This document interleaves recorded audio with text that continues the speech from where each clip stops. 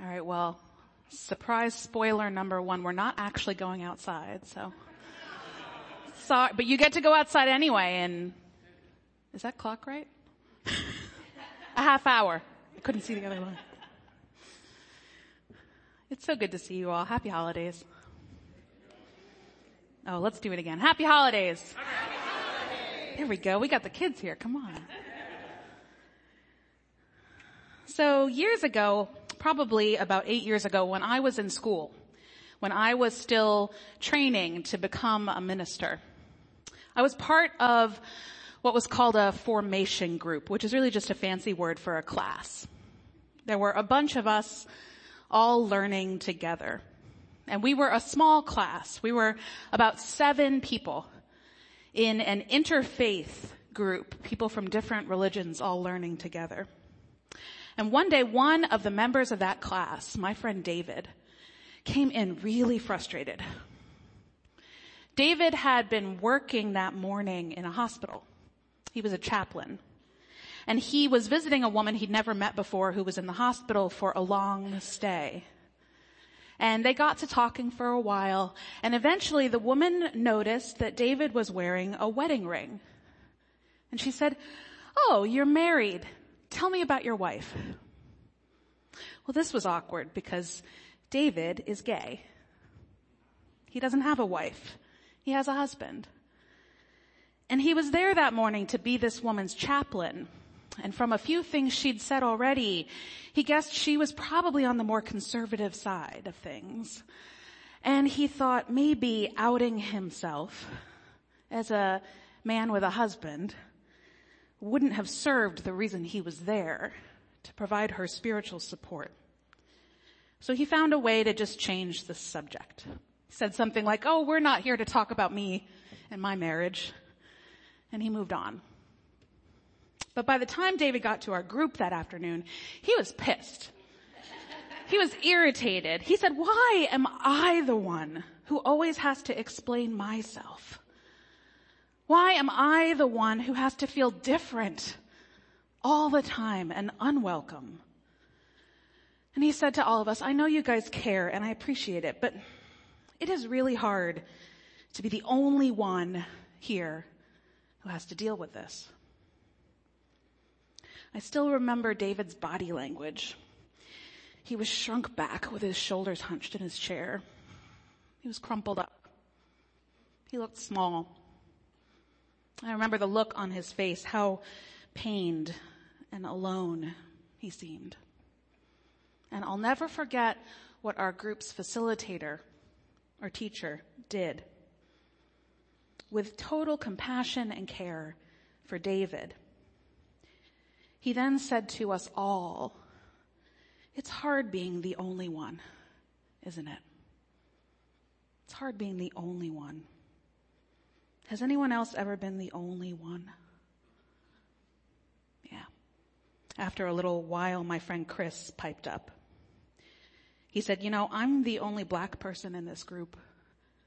Actually, in most of my classes, I'm the only person of color at all. It is hard." And then my friend Anne said, "At my rabbinical school, I'm usually the only woman in my classes. Nobody else seems to think about that." And I said, "So I'm the only child in my family, and I don't have any cousins. I'm the only person my age in my family. There's almost nobody who gets what that's like." And my friend Tammy said, "I notice all the time how much older I am than the rest of you.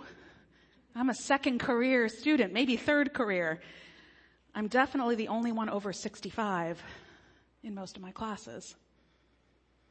And our teacher, again, with such compassion for all of us in a way that didn't make any of us feel more alone, but reminded us that we were here to see each other and support each other. He said, "We probably all know what it's like in some way to be the only one. And what we all know is that it's not easy." Someone I know posted this on Facebook recently. It says, "Me trying to fit in with the other moms." Some of you know who that is. This is the movie we'll be talking about on Tuesday. On the left, that's Buddy the Elf, all 6'3" of him in the North Pole with all the tiny, delicate little elves. He sticks out like a sore thumb. And maybe the grown-ups in the room remember this feeling here on the next slide. Nope, sorry, one more. Oh my God, I hope my friends don't find out I own a jacket, said middle schoolers. How embarrassing. I remember for me, it was hats. Ugh, I can't wear a hat. Mom, nobody wears a hat. Which was true for like the 6 people I was friends with for a year and a half or so in middle school. And that was what mattered to me because those were my people. And I just wanted to belong, to feel connected, to be together, not to be on the outside looking in. These angels we've been talking about in this message series for the holiday. Angels are just another word, right, for anyone who shows up and reminds us what love is, what belonging is. There are places and people in this world who will not remind us of that, who will not be home for us. And there are places and people who will and who are. This is a time of year we celebrate stories that remind us that everybody belongs.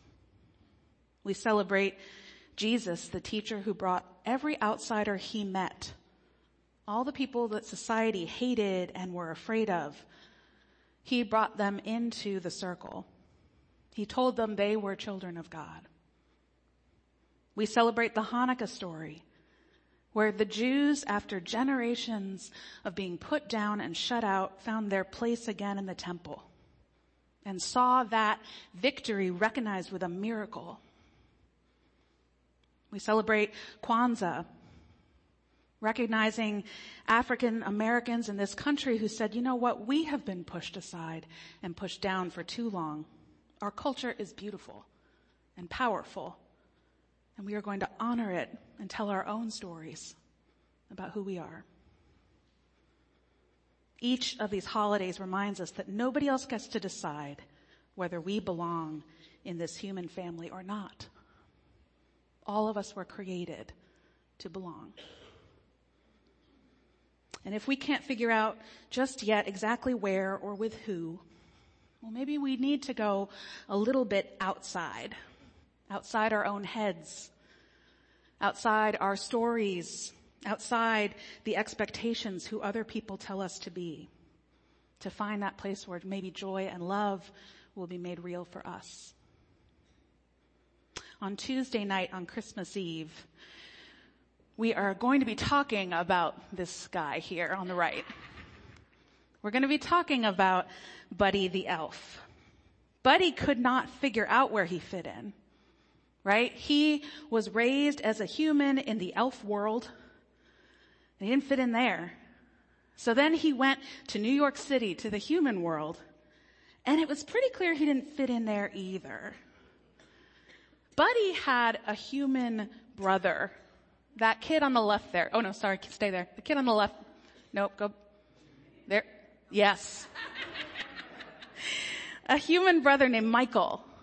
And you can kind of get a sense there. At first, Michael was super embarrassed by Buddy because Buddy was weird, right? I mean, Buddy was kind of legit weird if you've seen the movie. If you have seen it, you might remember that next slide, that this was Buddy's favorite meal. It was spaghetti with maple syrup poured on top and crumbled up candy and M&Ms. I mean, that's a meal that hits 2 of the 4 elf food groups, right? Candy, candy canes, candy corn, and syrup. You got candy and syrup right there.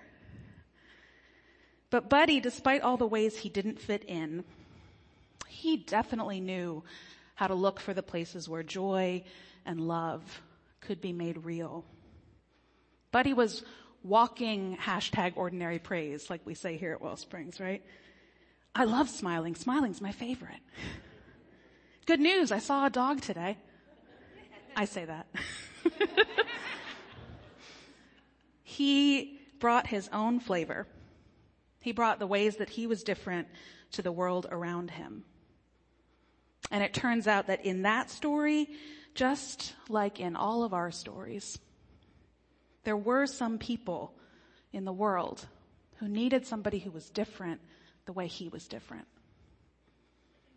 The ways he was different made some people's lives better. So, inspired by a buddy and by his brother Michael, we're going to spread around a little bit of our own joy this morning with an activity to close out today's message. Miss Carol is somewhere. There she is. She's rounded up a couple volunteers to help with this. They're going to pass out sheets of paper and pens for everybody here. So when it comes around to you, come on. It's time. When it comes around to you, make sure that you take a sheet of paper and a pen. And if you have a pen in your purse or something like that, you can grab a pen that way. And when you get your piece of paper and your pen, bless you. What I'm going to ask you to do is to share one thing that brings you joy this time of year. One thing that brings you joy this time of year. If you can't write, maybe somebody nearby will help you write it out. Or you could draw. You're going to share one thing that brings you joy this time of year. Be honest. It doesn't matter if it seems silly or if it's profound or if it's totally random.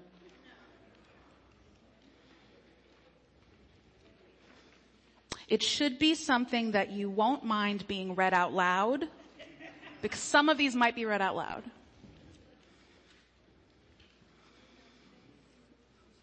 One thing that brings you joy this time of year.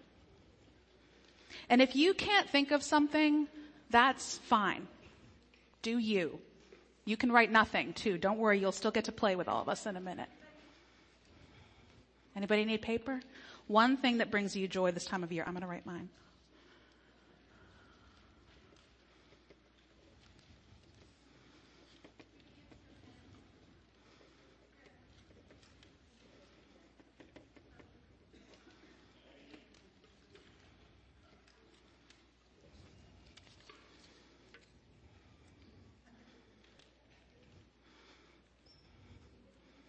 All right, has everybody who wants to written something down?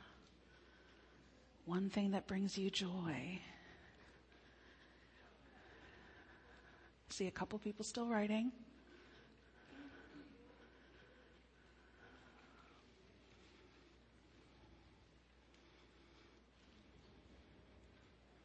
You guys didn't do it? Come on. Get some paper. That's okay. You can still play too.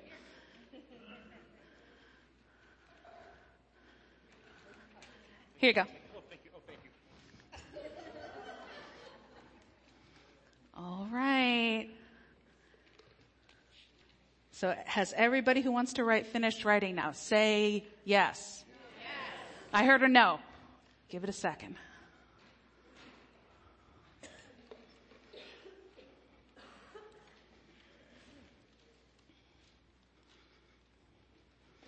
All right.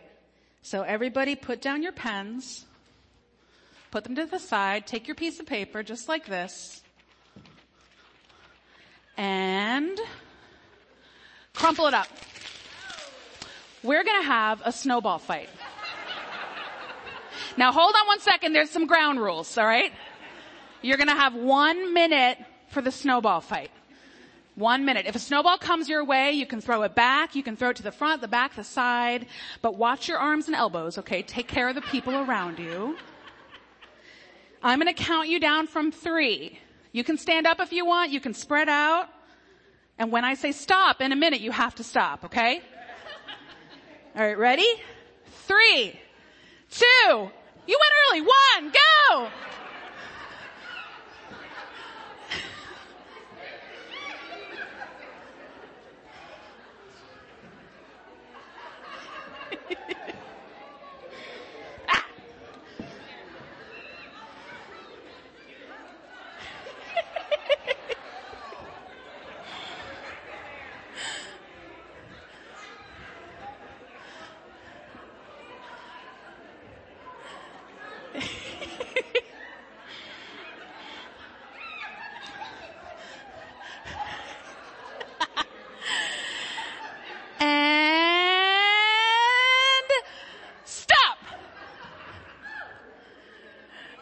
right. Wow, you guys are terrible at following rules. And by you guys, I mean the adults. Woo, thank you. Okay. All right, wait a second. So everybody probably has a snowball somewhere near them. So pick up a snowball, make sure the people around you, make sure everybody has a snowball. Who doesn't have a snowball? I got 3. Here you go. Oh, well now I don't have any. Here you go. That's okay. I don't need one. I'm good.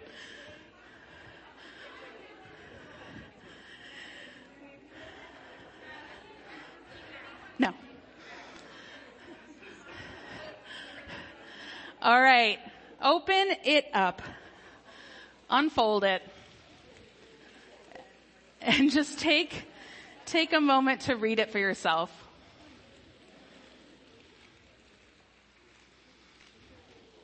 So whatever is written on that paper in front of you, that's someone else's joy. It might be something that brings you joy too. Maybe it's an offering of something you've forgotten about. Maybe it's a reminder that somebody else feels just like you do this time of year.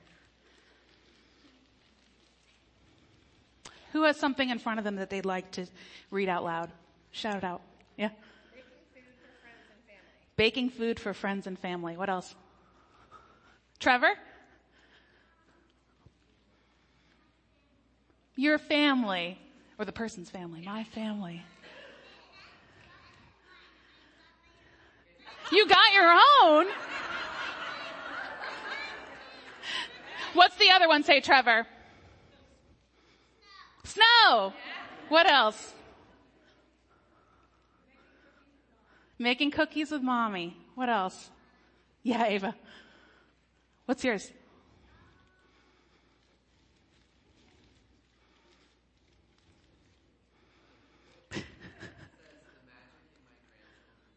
The magic in my grandchildren's eyes. What else? Yeah. Christmas Day, no shower, Christmas movies, my family, all day. Did everybody get that? Christmas Day, no shower. I love that. Christmas movies, my family, all day. Yeah, Terry.